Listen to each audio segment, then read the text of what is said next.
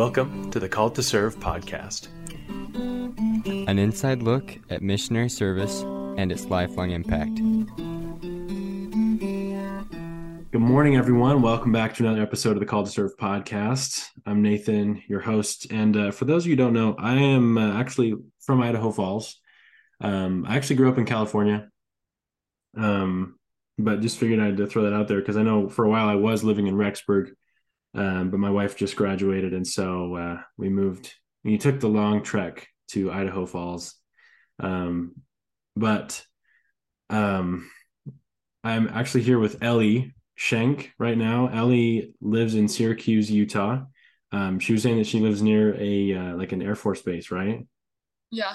Cool. Yeah, so we were just talking so if you hear any planes or anything going on, you know what it is. So, but Ellie, welcome to the show. How are you? Thank you. I'm good. I'm super excited to be here. Awesome. Well, we're excited to have you on the show. Like I said, Ellie's from Syracuse, Utah. She's currently has a mission call to serve over in Guayaquil West in Ecuador.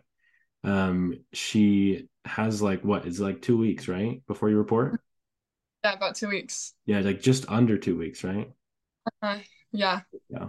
Crazy. So, but yeah, we're excited to hear Ellie's story and just talk with her about the things that she's learned as she's been getting ready to serve. And yeah, I mean, without further ado, Ellie, what is your story? What made you decide to serve a mission? Okay, so about junior year, I got my patriarchal blessing, and it was very direct about preparing to serve a mission and that I will be serving a mission. And that completely threw me off guard because I have older siblings who served missions, but I just never imagined that for myself. I just had other plans for myself. And so that kind of threw me off guard.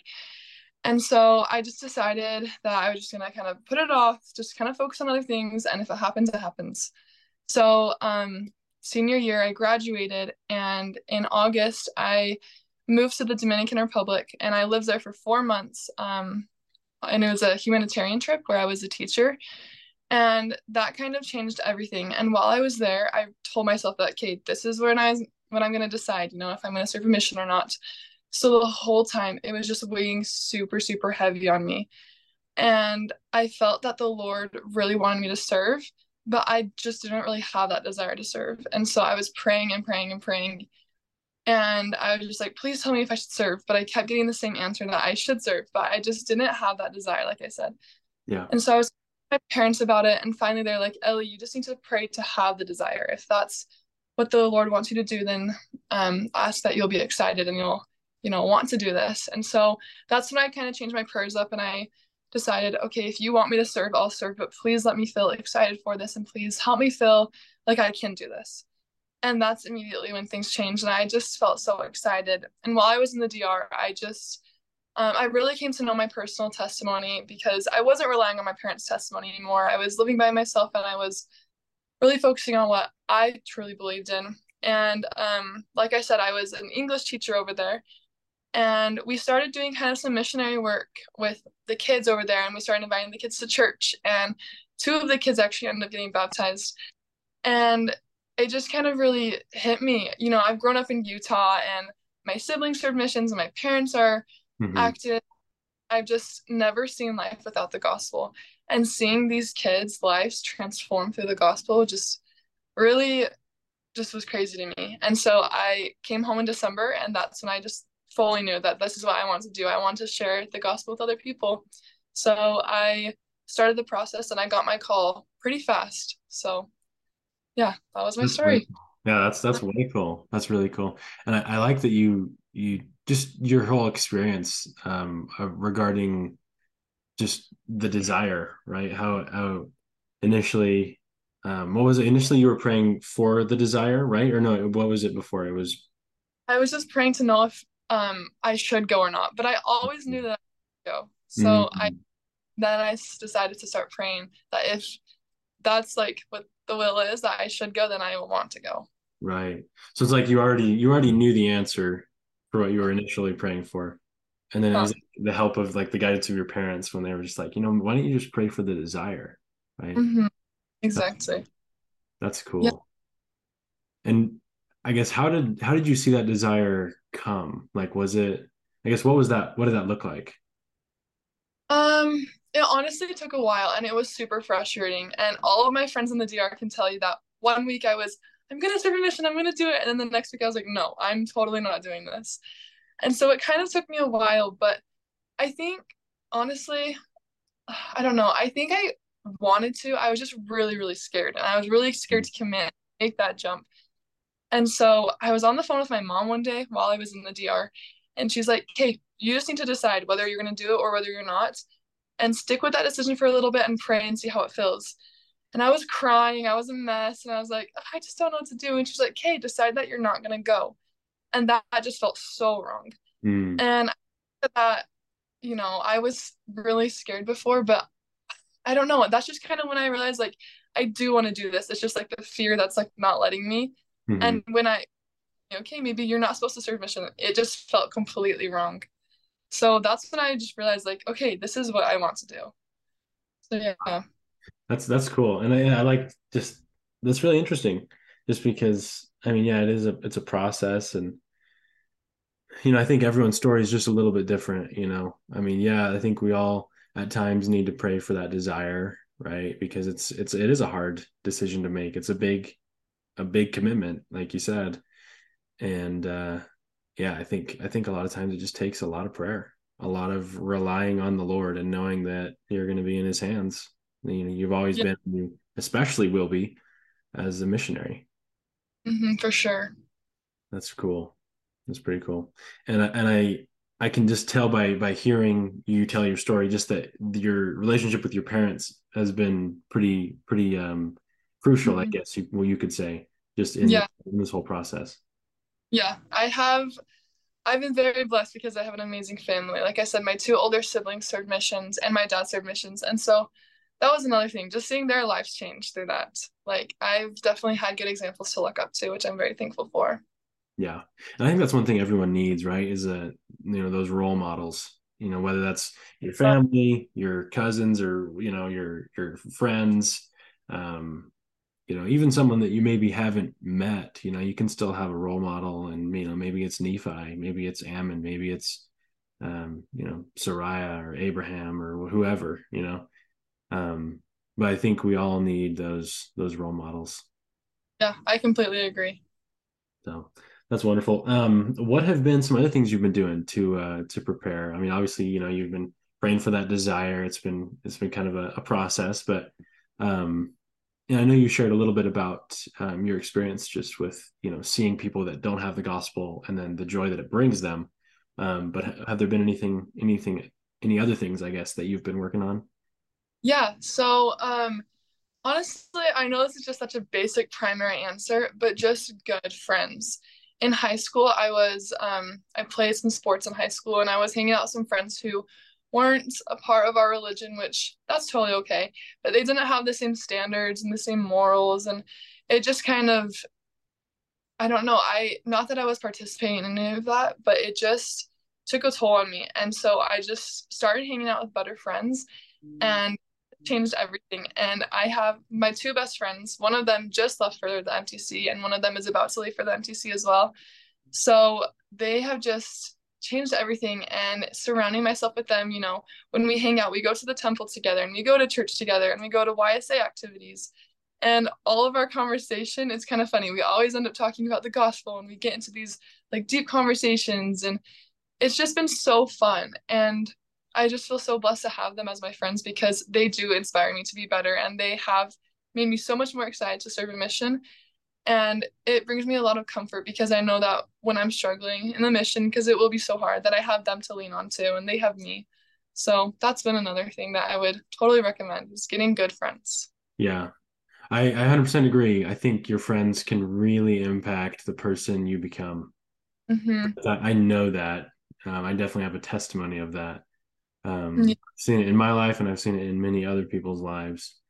Um, that's really something to really consider. For those that are listening, really consider your friend group. I'm kind of a nerd when it comes to like psychology and business finance type books. And there's a saying that goes just something to the effect of, your income will reflect the average. It'll be like an average of your five closest friends.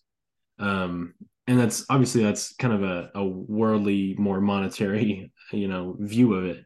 However, maybe it could be also that way for spirituality. Maybe you will be as spiritually strong as, the average of your five closest friends. And if Mhm. you're not now, maybe you will be if you keep hanging around with them. Yeah, I So completely.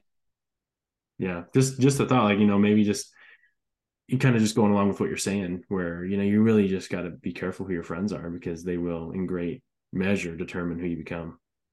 100%. Yeah, I completely agree with all of that. So awesome. Well, Ellie, any advice that you'd give to those that are, a couple years younger than you? Maybe they're not quite sure. Maybe they're at the stage of where they're, they know they want to go or know they need to go, but they're just praying for that desire. What advice would you give them? I would just say do it because as soon as I got my patriarchal blessing, I knew that like that's what I was supposed to do and that's what I was going to do, but I just didn't want to accept it. I just put it off and I focused on other things and I just wish that I was able to start preparing sooner and I just wish that I had committed sooner.